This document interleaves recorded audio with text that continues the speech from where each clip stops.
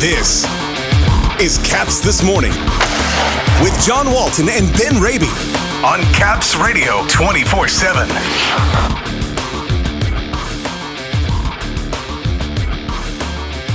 It's the Capitals and the Minnesota Wild tonight in the Twin Cities. Al Koken on the lineup for this evening, and also his experiences on Minnesota culture on the off day. Good morning, everybody. Today is Tuesday, January 23rd. Welcome to Caps This Morning here on Caps Radio 24/7. The second game of a four-game road trip for the men of Spencer Carberry starts tonight here in downtown St. Paul. The Caps and the Wild with a date in Denver tomorrow against the Avalanche. The trip finishing up on Saturday in Dallas. That'll take us up to the All-Star break. On the show here this morning, Al Koken from Monumental joining me. We discuss a whole lot of things, including our day out and about in the Twin Cities. Well, Al, thanks for joining us as the Capitals taking on the Wild here this evening. We had a chance to watch practice at XL yesterday, and Alex Ovechkin skating alongside Connor McMichael and Alexei Protas. Spencer Carberry said it a lot. He's still trying to find combinations that work, and this looks like the latest incarnation that we may see against Minnesota tonight. John, isn't it odd? We're halfway through the season, and we're still looking for who the best center, who the best line mates are for Alexander Ovechkin. I thought he looked more like the old Ovi in the game against St. Louis in Washington. Nobody looked like themselves in the game in St. Louis, so it's kind of tough to judge. But you would hope that those few games he missed to kind of get better, whatever the variety of ailments he's been going through. But at the same time, Spencer's got to kind of walk that balance. It's difficult to break up the McMichael Protas mantle line, but, they really haven't been doing much lately. Obviously, the line that's been creating a lot lately has been Strome, Pacioretty, and Oshie. So you keep them together. You keep the Dowd moves back, keeps that line together. So it's an interesting juggling match. He tries to keep a couple lines that are working and then find combinations for a couple lines that still have to get something going. And as I said, it's crazy to think halfway through the season we're looking, hey, who's the best center to play with Alexander Ovechkin? Well, you mentioned the line with Pacioretty and Strome and Oshie. I mean, that's the number one line right now. And with what Pacioretty has shown us, not necessarily in goal production yet, but it seems to be close. He's gotten some playmakers here along the way. I like what he brings. I especially like what he brings on the power play. And it seems like even though he hasn't quite broken through for the goals and that's what he's known for, there's a lot of good things in his game that could help this team in the second half. Everybody still knows he's a 6-time 30-goal scorer. All the teams that play against the Capitals know they cannot just leave him abandoned and put all of your concentration on Alex Ovechkin on that power play. And what did we see? We saw TJ Oshie wide open on numerous occasions because there's only so many guys you can cover with four people out there. I don't know about you, but as somebody who's kind of watched Pacioretty from afar, certainly knew about the goal-scoring prowess with that great release. Certainly knew he was a captain and a leader, obviously, in Montreal. But then you start seeing him do the little things, and the word that just comes out to you is pro. He's just the consummate professional. All the little things he did, the very first assist he got with a beautiful lift check, all those things really kind of add up. And it certainly doesn't look like, now that he's kind of got his legs under him, it doesn't look like he's a Matt Pacioretty that's been disabled in any way because of the multiple surgeries, because of the Achilles tears. He just looks like Matt Pacioretty. And so this, to me, is kind of the more fascinating part of the second half of the season. Where do you build him up to get to be? And is this the perfect complement as long as TJ Oshie can stay together? One of the things that Oshie has said is it's easy to play with Strome and Pacioretty because we're three guys who kind of think the game alike. And if you can get that as a weapon, and what did we just talk about? If you can find one combination to get Alex Ovechkin going with a third and a very, very good fourth line, you've got something there for a change where all year long Spencer Carberry's kind of had to throw people in different positions. If it's LaPierre playing center, now we ask you to play wing. Oh, you're a left shot? Oh, go put on the right side because we don't have anybody there tonight. Now it looks like you've got guys slotted in the right spots and with the right people. This is going to be a very nasty stretch. After a game in St. Louis, couple of days here in Minnesota, the game finally here tonight. it's about to kick into high gear with a game here tonight in Minnesota and tomorrow in Denver against the Avalanche. Both goalies are going to see work. Darcy Kemper, I kind of got the feeling today he's going to be the guy who starts against the Wild, which would leave Charlie the unenviable task of having to face the Avalanche in a back-to-back. But this, with goalies and otherwise, this is going to be a very difficult stretch.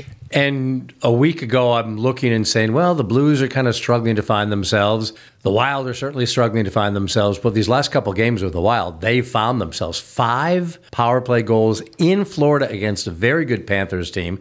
Then they come back from behind on the road in Carolina against a good Hurricanes team. Now, suddenly you're like, whoa, maybe they have found themselves. Kaprizov looks like he's back to being Kaprizov. So they're starting to get healthy, and that's a dangerous sign for the Capitals.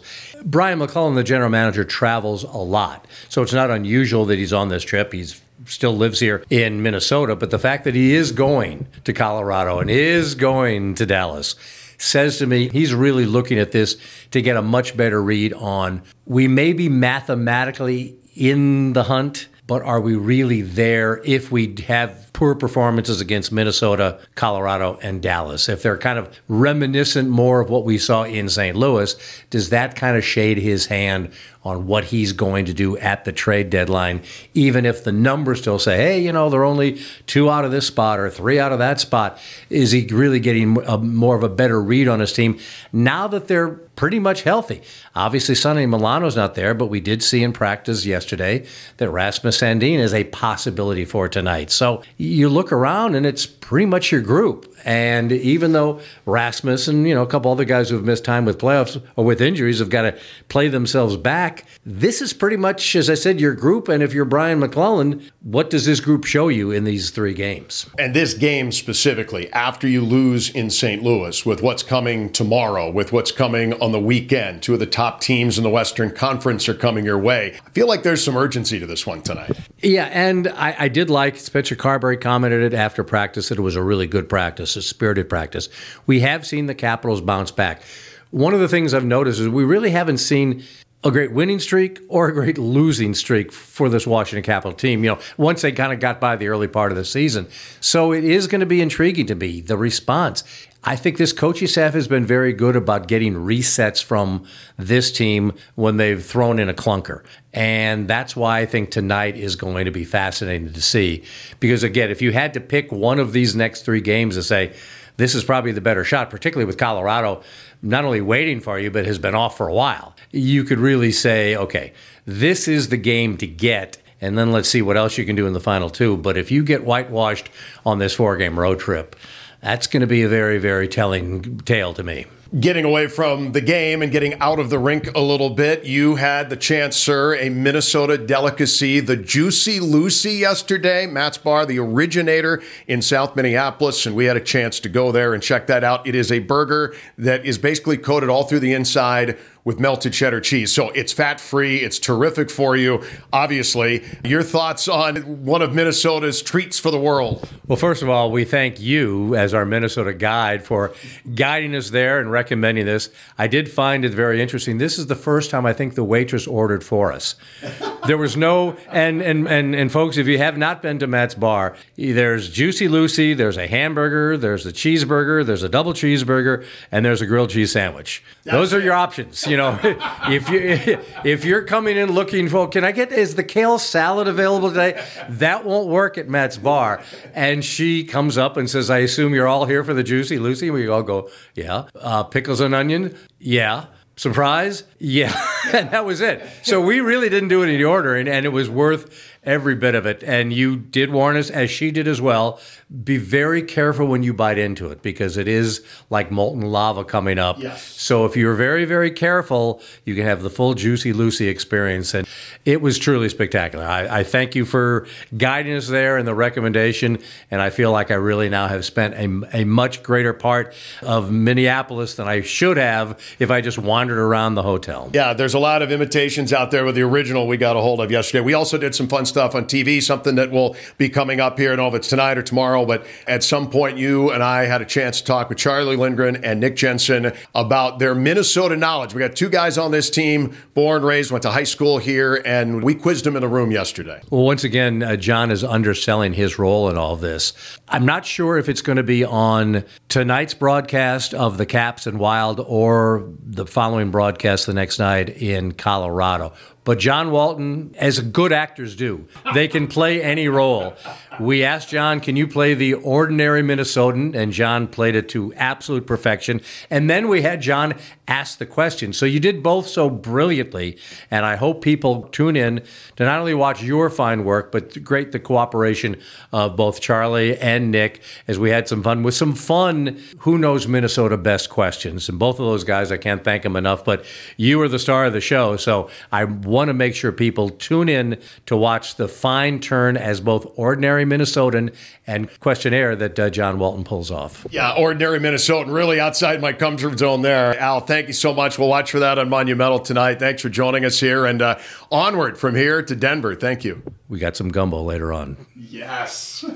Maybe we should consider doing more food-related topics with Al. Gumbo we find in Denver, Juicy Lucy's we find here. That's Al Koken from Monumental. It's the Capitals and the Minnesota Wild at 8 Eastern tonight, 7:45 airtime on 106.7 The Fan, and always right here on Caps Radio 24/7, heard for free at capsradio247.com. Have a great game day Tuesday, everybody. For the latest on the Capitals and hockey news around the clock. Let's go, Caps! Tune in to Caps Radio 24/7. Listen online via the Capitals mobile app at capsradio247.com or ask Alexa to play Caps Radio 24/7 on TuneIn.